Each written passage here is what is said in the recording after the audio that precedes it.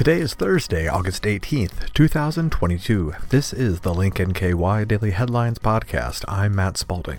On today's episode, after legal challenge, State Board of Elections certifies winner of local state Senate primary. Boone Fiscal Court approves new oversight on library boards. Monkeypox vaccinations available through NKY Health Department. And want to swim in the Ohio River? Here's your chance. The Link Daily Headlines Podcast is sponsored by CVG Airport. CVG Airport has been serving the community for 75 years, and to celebrate this special milestone, the airport is inspiring travel once again with a year-long Travel Dream Sweepstakes. Every month, one lucky winner is chosen to receive an airfare voucher with one of CVG's many airline partners to help make their travel dreams come true. You can learn more about CVG's 50-plus nonstop destinations and enter for a chance to win at cvgairport.com/cvg75. After legal challenge, State Board of Elections certifies winner of local state Senate primary, reported on by Mark Payne. The Kentucky State Board of Elections officially certified the results of the 24th Senate District Republican primary, along with other campaigns in the state that were contested in courts after the fact. The 24th District is comprised of Campbell, Pendleton, Bracken, and a small portion of Kenton counties. Shelley Funk-Frohmeyer, the winning candidate in that three-way primary, has been certified as the winner of the race after one of her opponents held the race up in court this summer with a recount petition. The Kentucky State Board of Elections voted to certify Frohmeyer the winner on Tuesday, as well as the other 5 candidates that won the May primary but were not certified because of recount petitions. Jessica Neal finished second in the three-way race, which Frohmeyer narrowly won. Frohmeyer will face Democrat and Highland Heights City Council member Renee Heinrich in November. Neal, a member of the Campbell County Republican Party's Election Integrity Committee, has pushed conspiracy theories about elections in Kentucky and their potential for fraud. Neal took to the courts to seek a recount following her narrow loss, where she was asked to pay more than $57,000 for the full recount. The recount started on August 10th and concluded on August 11th. While the outcome of the vote tally didn't change, Neal filed a motion last week that said the machines weren't properly sealed. Neal didn't respond to questions for comment. Neal has a hearing to hear that motion at 11 a.m. on Friday. Campbell County Clerk Jim Lewerson said everything was done by the book.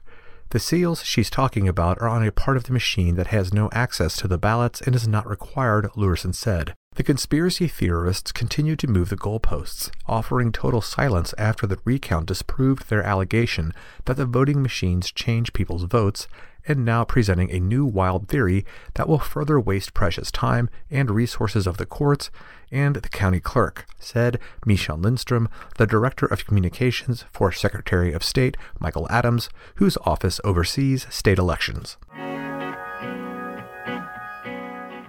Boone Fiscal Court approves new oversight on library boards, reported on by Caitlin Gebbe. The Boone County Fiscal Court and the Judge Executive will now have a hand at who serves on the Library Board of Trustees. Due to Senate Bill 167, fiscal courts now have the option to take on an alternative selection process for library board members. Before the new law, board members were selected through an application process, and 2 candidates were submitted for consideration to the State Department of Library and Archives. The selections were then sent to the county judge executive and the fiscal court, who were required to ratify the nominee. The new process allows the judge executive to reject the nominees and request 2 other candidates. If the judge executive rejects the nominations again, they will have the power to appoint candidates for the board, which the fiscal court will vote on. Board members may serve a maximum of 2 consecutive 4-year terms, and they must take a 1-year hiatus before being eligible for an open seat again. County Administrator Jeff Earlywine said adopting the new process is optional for fiscal courts, but Judge Executive Gary Moore expressed interest in bringing it to Boone County. This new selection process comes as Kenton County Library Board of Trustees voted to keep an LGBTQ book display up in June against the wishes of some community members and Savannah Maddox, who is vying for Kentucky governor. Another group came to a Boone County Schools Board of Education meeting in July to express their concern that book bans were coming for their district, though no such vote was on the table. While the fiscal court and library director align on philosophies now, Moore and library director Carrie Herman acknowledged they won't always be in charge. Herman said this move will provide a safeguard against someone who may want to serve on the board in order to push bans on books.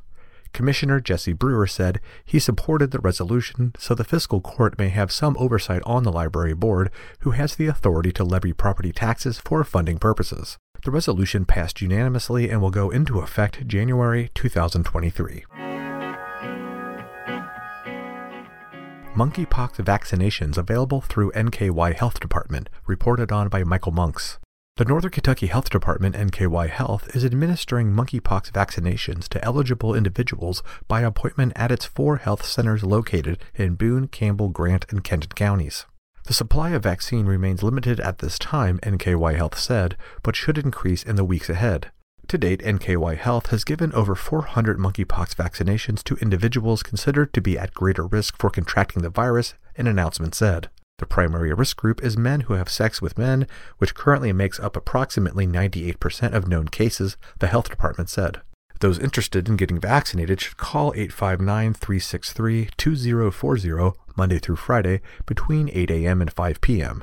Vaccinations are by appointment only, and openings are available now. Because vaccine supply is limited at this time, appointments are scheduled based on a screening for risk factors, NKY Health said. Additional information on monkeypox can be found at nkyhealth.org/monkeypox and by calling the Kentucky Monkeypox hotline at 844-520-6670. The health department said to contact your medical provider if you have concerns or questions about monkeypox specific to your health and situation. Want to swim in the Ohio River? Here's your chance, reported on by Link NKY staff. The only open water swim across the Ohio River returns later this month. The Bill Keating Jr. Great Ohio River Swim is scheduled for August 28th as a fundraiser for Adventure Crew, a local nonprofit connecting city teenagers to nature and each other.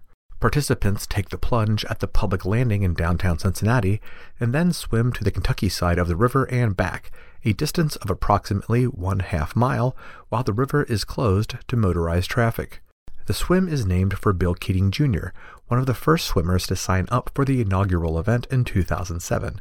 That first year, he won the men's swim, but lost the overall title to his daughter, Caroline Keating, now the event chair. He continued to be a huge supporter of the event until he died of brain cancer in 2017. On the day of the event, on-site registration opens at 7 a.m. with mandatory open water safety instructions at 8 a.m.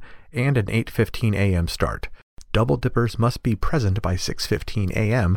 to complete their 2.5-mile swim before joining the 900-meter course. If river conditions are uncooperative, the event will be rescheduled for Sunday, September 11th. Wise said she's excited to see some 200 swimmers get back on the Ohio River in support of Adventure Crew's swim program.